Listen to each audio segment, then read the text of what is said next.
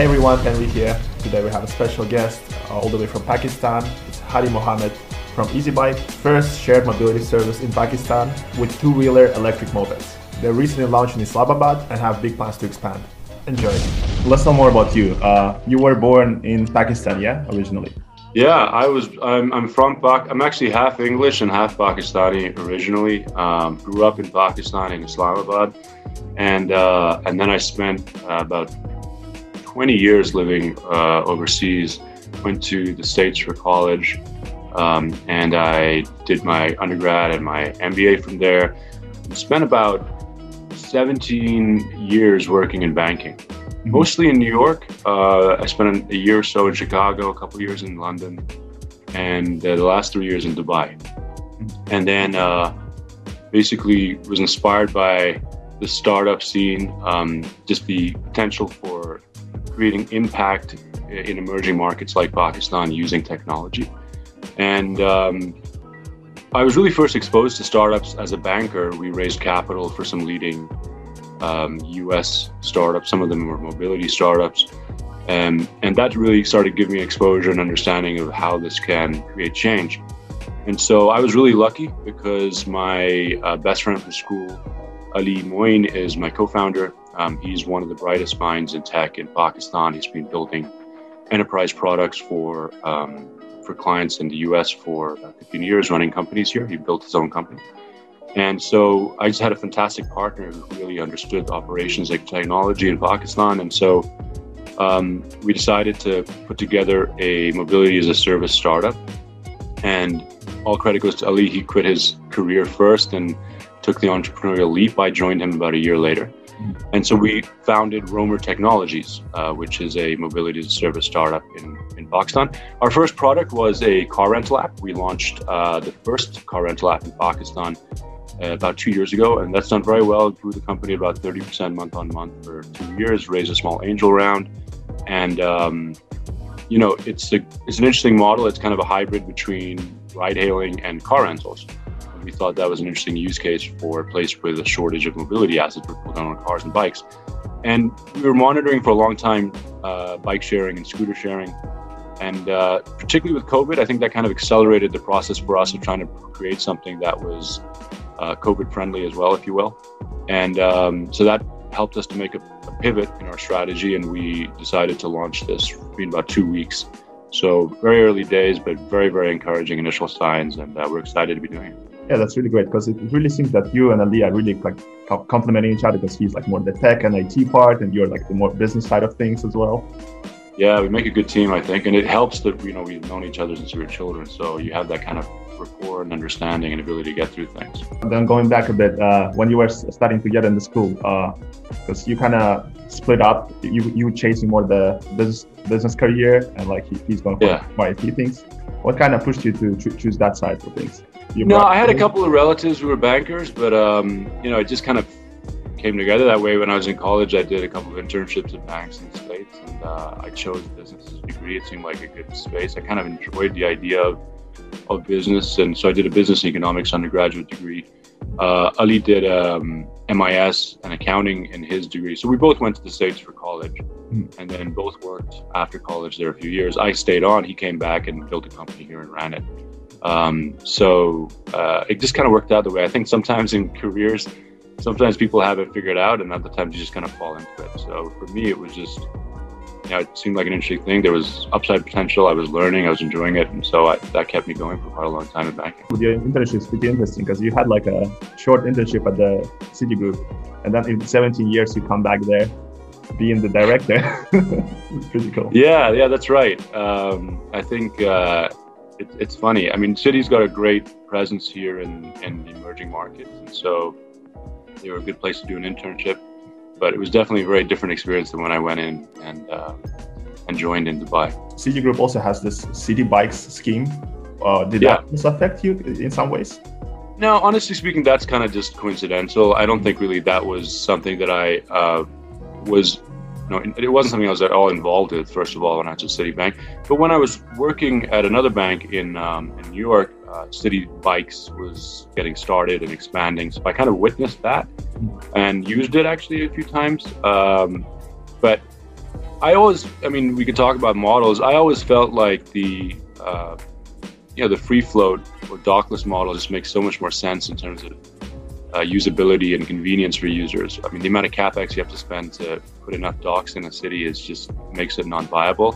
So I always thought of those as more as like publicity stunts where municipal authorities were bringing in operators. I heard the stories about how various operators of those types of docked bike sharing models were struggling financially. And so it was never really something that appealed to me very much. I kind of, to be honest, I think about bike sharing and scooter sharing. I think of them as kind of two distinct industries between developed markets and developing markets. Because, in Western Europe, for example, you have, very well developed, very efficient public transportation systems. And so bike sharing is a nice to have, if you will. And I think the environmental benefits are fantastic if they're electric. And I know there's a tremendous awareness of that in Europe. So I think that's very helpful in getting these to take root. In emerging markets like Pakistan, it's a very different ballgame. You've got in Pakistan, for example, you have 220 million people, 90% of whom do not own a vehicle of any kind.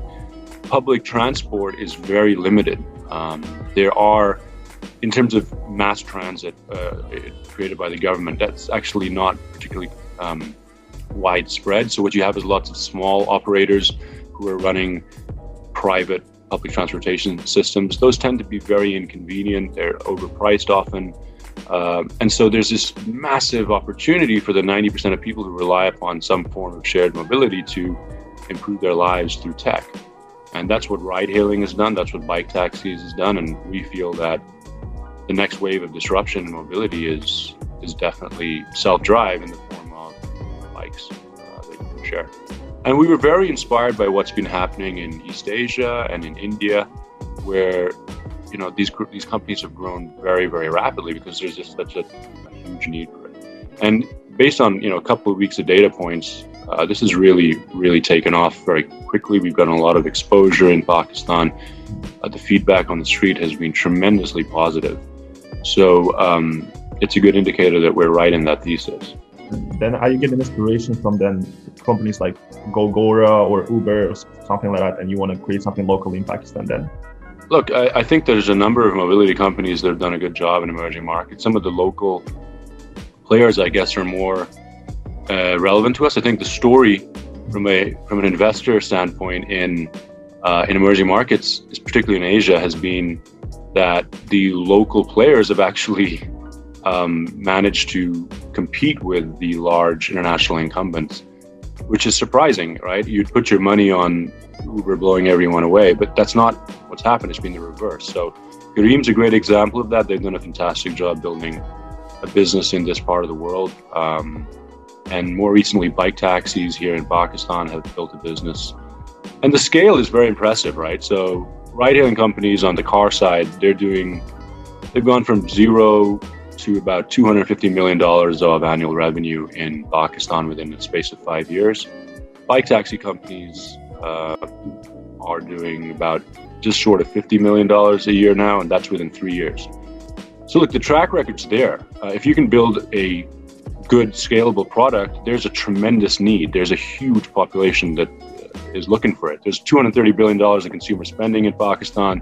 There's 80 million people who are urban, 80 million people who are middle class. There's 86 million 3G, 4G subscribers, and that's adding 1 million a month. So the demographics are astounding. I think if you can create something that adds value to the people's lives, what we've seen in the last few years is that there's tremendous scalability and there's tremendous upside potential. And that's what we're trying to do. Is we think fundamentally, having run a hybrid between ride-hailing and rentals for quite some time, we believe what's wrong with ride-hailing, and this is not to take anything away from the companies that built these products, but what's fundamentally wrong with it is the unit economics just don't work.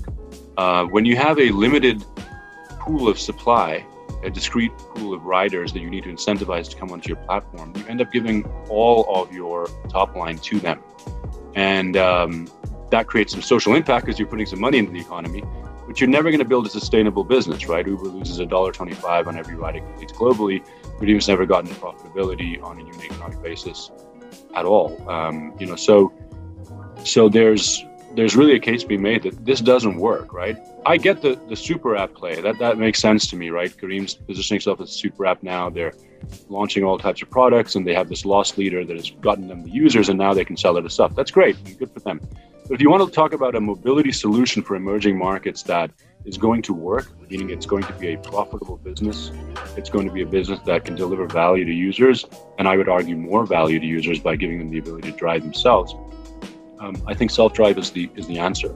And so within that, then you sort of pick, how do you approach that? Do you go with cars? Do you go with bikes? Do you go with scooters? What do you go with? We wanted to go with as simple and small and cheap a product as possible, because that's the need of the hour for the majority of the lower middle income people that we're targeting. They're the people who are excluded from ride hailing because it's too expensive, and it's too expensive because there's a driver.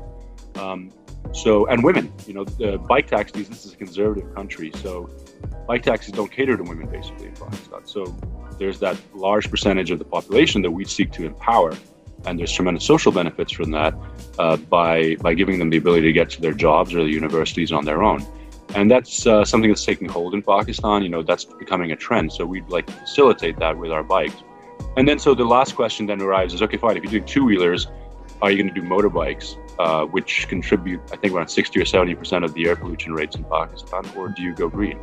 And so we're on the cusp of an electric vehicle revolution globally. We're on the cusp of it in Pakistan. There's a need in places like Pakistan.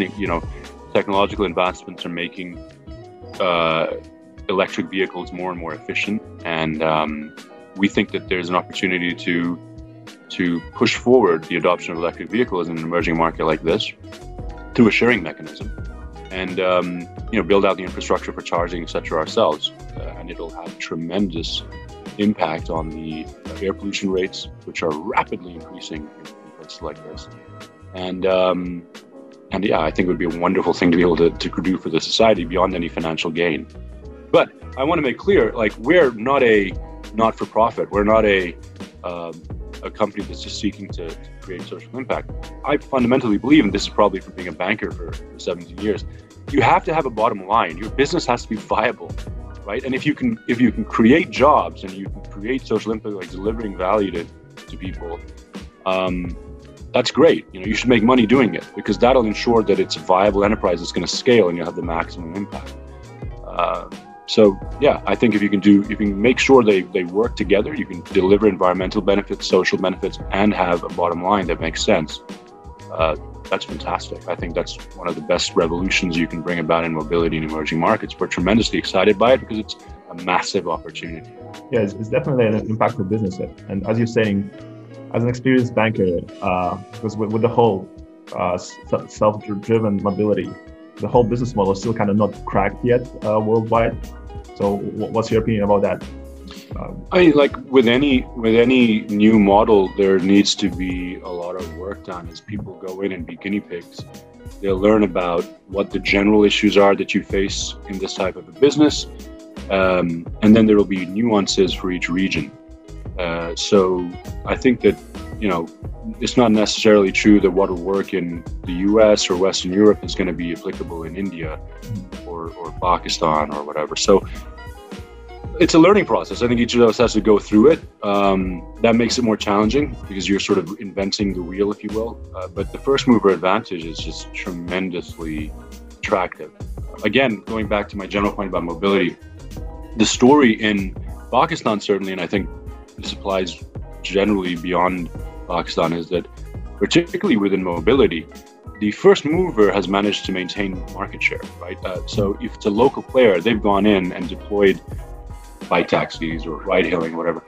They've managed to do it, and then the international players come in and tried to blow them away with marketing spend, and they've failed. So we think that we have a lot of challenges ahead to figure out, okay, with the operations, the charging infrastructure, the bike technology, maintenance rates, breakage rates, theft rates. Yes, we're the trailblazer in that. However, the benefits for doing that are that you get a first mover advantage, and if you can capture that in Pakistan's largest cities, you are well entrenched, and displacing you is next to impossible. So I think that positions us and our investors very well. Then what are your current plans on the whole expansion? So we'll continue with the two wheelers that we've got. We'll probably tweak the model as we go. What we have right now is a Chinese model, which we are getting assembled in Pakistan. It's conceivable that we will reverse engineer more and more of those components so that we're building most of the bike here with third-party partners. And so we're working on prototypes right now for that. So we may make subtle changes to fleet as a result of that. But I think our focus remains the same, is we want to take a very cheap, very basic, very safe two-wheeler electric bike to the market and expand it across this massive country as quickly as possible. So we'll look to deploy around 2,000 to 2,500 electric bikes in Islamabad, Lahore, and then Karachi over the next year. And we are currently looking at our mix of financing to make that happen. So right now we're in pilot phase, and it's good. We're getting a lot of learning from that, and that positions us where towards the end of the year we can sort of pull the trigger on a rapid deployment of bikes. That's what we're going to look to do. Once we've done that, do we introduce higher end because we see a demand for that? Do we come up with a four-wheeler solution at some point? Do we try to cross-sell other products? That's obviously open, but you've got to acquire the users with a product that adds value to them first. So I think that's all our focus is for the time being. How is it with the user adoption then? Because as being the first mover, it's been viral.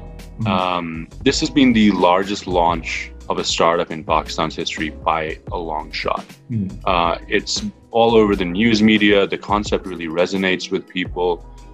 For your average Pakistani, buying a car or a bike is a tremendous financial commitment that they're trying to figure out, and not having it is a huge problem in their lives, right? So I think the concept of being able to have a third party take care of that investment for them and just have assets deployed around the street that they can use really does resonate with people. And then the social benefits, the environmental benefits have also generated a lot of interest. So we've had sort of on a national level with the press, etc., we've had a very, very exciting amount of coverage, and that's ongoing. And then more importantly, I guess, our utilization rates that we had modeled in the first launch, it's actually turned out to be the case that we're doing 2 to 3 times that in the first few weeks of operation. We're just running a pilot. We're not marketing it. It's not with a sharing system. You obviously need to have as many bikes as you can get in that area of operation, because then it becomes useful. So we don't have that many yet. We're just starting, but it's still getting used 2 to 3 times what we'd anticipated. So that's very encouraging. And within a week, I think we got about 15,000 downloads. We're ranked number 4 on the App Store in transportation. So it's just been viral. And it underlines to me the need to really rapidly grow this. So we are looking at our expansion plans, looking at our fundraising targets and plans, and I guess adjusting them to make sure that we're capturing the opportunity as effectively as we can. I guess your experience as well, like worldwide, possibly helps with attracting investments. Yeah, look, I think startups oftentimes, are focused on the product, which is really understandable. And that's such a huge piece of it. As I was mentioning, in our case, my co-founder, Ali Moin, is just a rock star. So the fact that we've got a leader who can build a team and build products that are extremely effective is the basic. That's the foundation. You can't do this without that. So I'm not discounting that at all, because this is complex. Both the software and the hardware is complex. The fact that we've got that and we've got a fantastic product, we've got excellent analytics, is huge. But beyond that, you also need to understand how finance works. And I think a lot of times, because startup founders are focused on that product and their backgrounds are from that product world, whether it's technology or ops or whatever, they oftentimes miss that. So all of us have to learn it. I mean, it's not that, if someone's going to bank it and they know everything about this specific sub-industry within venture capital in emerging markets. So there's definitely a learning process for myself and everyone else. But having a basic understanding of how investors work and having a bit of a network is obviously very helpful. and that's helped us thus far, and hopefully will continue to as we go forward. What made you actually leave the comfortable life in Dubai as a director in the City Group and to go back to Pakistan and run a startup? Honestly, it had been a huge dream of mine for a long time. So it was just a very gradual process that I was able to execute that. But to me, look, banking has been very kind. It's a great business, and it's a great place to learn, I think is what I'd say. So it's very tempting, especially Dubai is a very nice place, so you really have a comfortable life. But look, it's just, to me, it's just the opportunity to have an impact. I wanted to do something that was more aggressive in terms of the goals, and I wanted to take a risk. And so that's what I did, and I'm tremendously excited to have done it.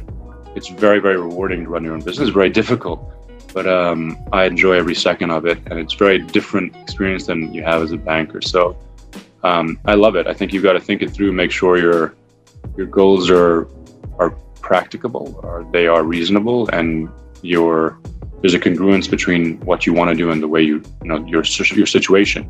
But to the extent there is, I think nothing could be better than giving it a shot, because you'll never know otherwise, right? So I've always been driven by that entrepreneurial kind of I guess streak, and so it took a long time to execute it, but I'm very, very excited to be doing it.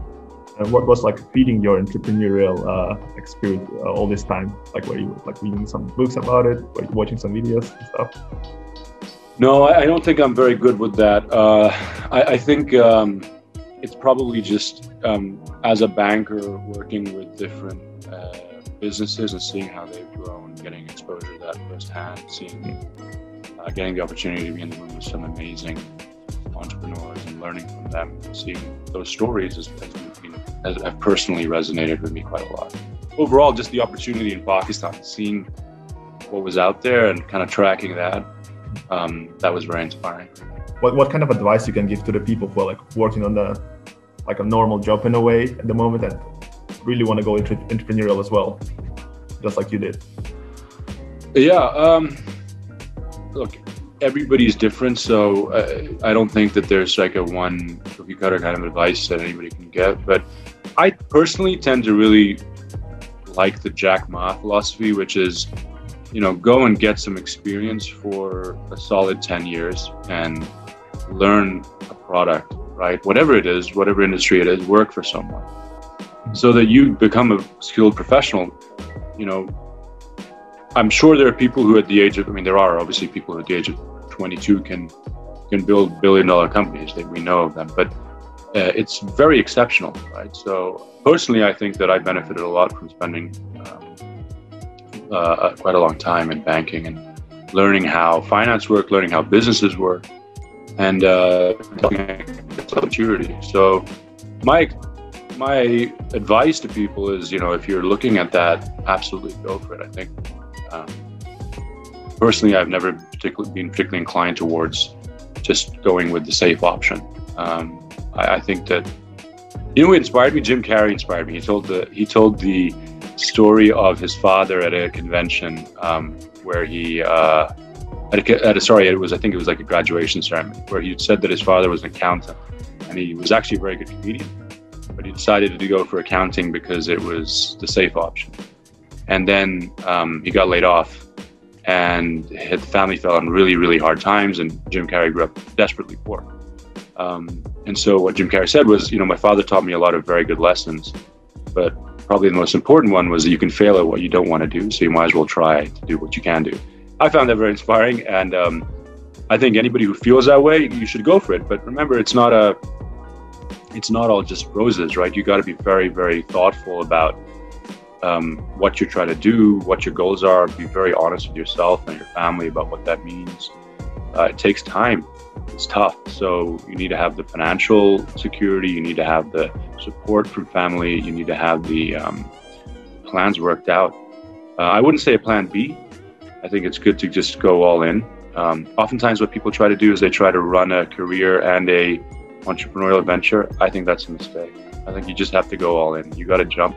And once you jump, you'll you'll be able to perform better. But don't jump until you know what your plans are and you have an understanding where you're going to land, and you have the right, setup to get through it. And then, as a last question, how much do you bench? I don't bench anything at all. I don't even go to the gym. Believe me. I've got 3 kids that are wonderful, and they keep me very busy. So if I'm benching anything, it's one of my babies. I suppose earlier in my life I worked out a bit, but that's kind of it's tough to find the time between my kids. Running a family. Thank you for watching. That was really great interview. More to come, but don't forget to check out the other ones on the channel and like and subscribe. And as usual, Henry out.